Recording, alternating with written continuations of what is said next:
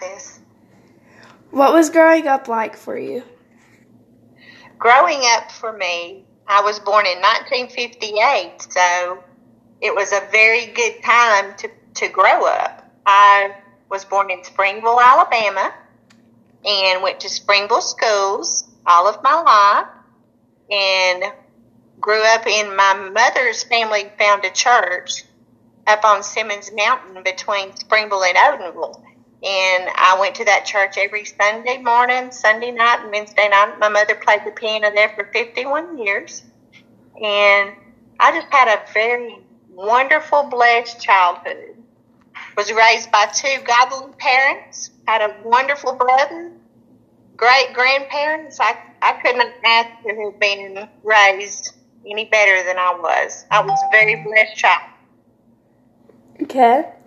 What are some of your favorite memories? Favorite memories? Let's see. Well, right off the bat, I would say I was saved as a Christian at 12 years old in my church. I was a cheerleader. I loved being a cheerleader at Springville High School. I was named Miss Springville my 10th grade year, which our Miss Springville is a lot like the Miss America pageant. You know, you do talent and all that stuff. They still have it today. It's been going on since 1930, Miss Springville has. And I was Miss Homecoming my senior year. Wow. And I have a lot of good memories. And I guess when I met your grandfather, that was a good memory. Because he was crazy. Well, speaking of that, how old were you when you fell in love? How old was I when I fell in love with Pops? Yeah. I was, I was almost 18 years old. Wow. I was a senior in high school. Ooh. Yeah. Ooh. Okay, let's see. Next question. What was it like to fall in love with him? I guess, to be in love with him. To be in love with Pops.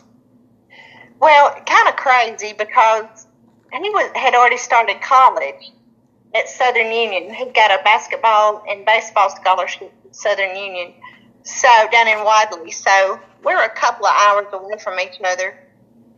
But, you know, it tried on my nerves and my trust. We kind of dated other people my senior year, and then we came back around together that summer. And I knew that from the moment I met him, I knew that he was the one for me. You know, you just kind of had that feeling. Yeah. And I knew that God placed him in my life for a reason. Oh. Well, what advice would you have for couples today? My first advice for couples, married or not married, is to be in church. Make sure that your church life is the most important priority in your life. And then your next priority would be each other. And then if you have children, your children. But you've got to put God first in your relationship. Yeah. And attend church. Yes. Okay. What positive changes have you seen in our country throughout your life? Positive change? Yeah. Well, technology, I say it's positive. I don't know. I think in my childhood it was a lot better of a childhood without technology. I'm sitting here trying to think if that would be positive. Yeah, you know.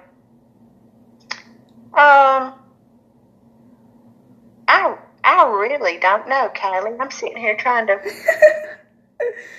gather my thoughts. I guess I just enjoyed my childhood so much that I think kids are missing out this day and time on a childhood like I had, where you stayed outside and played all till dark in the summer, caught lightning bugs. You weren't in playing video games and so forth. Yeah. But I'm trying to think of a positive. If you can't think of an answer, I can go to the next question. What are some things I did as a kid that I may not remember? That you did as a kid? Yeah. Oh my goodness. You just always, you have, ever since you were able to walk and talk, you have been a very nurturing, loving little kid. I mean, it's like you were born a mother, you know, or a nurse. You just always wanted to take care of others, and you've got the most humble little heart of any of my grandchildren. Yes. Thank you. You're just a very sweet, sweet girl. And I'm trying to think of something you might not remember. Oh, my goodness. Oh, see, when I get on the spot like this, I can't think. But that's one thing about you. If we can just talk about how you were, how you've been all of your life, you've just always been sweet and nurturing. Ooh, how have you seen me grow? Woo! I've seen you grow into a beautiful young lady. Very beautiful. And I just hope you continue to stay on the path that you have been on, because you're just a very sweet girl. And Nana and Pops love you with all their heart. Oh. So, what was it like raising my dad?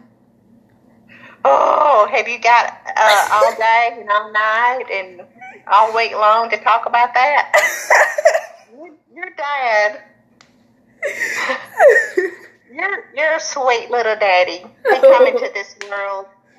He was light-skinned, red-headed, red blonde-headed, with a crooked nose. His nose was so crooked.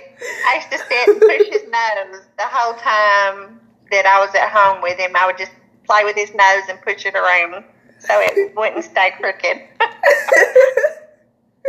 Okay. But your dad wanted to be held a lot when he was little, and Sounds like I would Sadie. sit him. Yeah, he wouldn't let me clean house or nothing. He just wanted to be held, and I got to where I'd set him in front of the TV, and he would just sit there and cry. But maybe that's why he wants to watch TV all the time, I reckon. Yeah, Sit him in front of the TV. maybe. But your dad, ever since he could walk and talk, he's been just a comedian, just funny. Yes. But stubborn in a sense, wanting to do it his way or the highway. Yeah. But he was a sincere joy, absolute joy to raise. What are some of your favorite memories with them? Oh my goodness. Oh. At least one. There's one memory with your daddy. Oh. Well, about the time he got on the four-wheeler and slap into the tree. Oh, I think he told me about that when I was in the hospital. And we went to see my brother down in Florida, and he got on the bicycle and was going down the street. And I was inside. I didn't realize that he was on the bicycle. But all of a sudden, I heard this knock on the door, and I heard, "Mama!" And I run to the door, and he is standing there with this big goose egg on his head. He had hit the mailbox on the bicycle, going wide open, and went watching where he's going, and hit that mailbox. Oh, he's this crazy. Huge knot of it. Oh, my goodness. So, what is your deepest wish for the future? Oh, that our country would be united and all this violence be stopped, and everybody just come to the Lord and put God back in our schools, and just come together, stop all the violence. It's just getting really bad. And the drugs are taking over this country. People are going to have to take a stand against all this stuff. Yeah. Okay, let's see. Last question. So, it's pretty short. Let's see. What is your deepest wish for my life as your grandchild? Oh, I'm crying.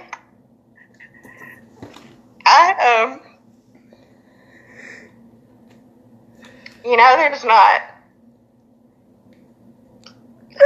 I'm sorry. You're good. Kylie, I just love you so very much. And my deepest wish for you is that you will find happiness and love and health, good health all of your life, and that one day you'll find you a man that will treat you like the princess that you need to be treated like, you know? Yeah. And provide for you, and that you'll have beautiful children, and the Lord will just richly bless you all of your days. Aw, thank you. You're welcome. I love you so much. I love you. Thank you, Nana, for being here. Oh, you're welcome, darling. Thank you. All right. I love you. I love you. Okay, well, that was the end of my podcast. Hope you enjoyed episode 1.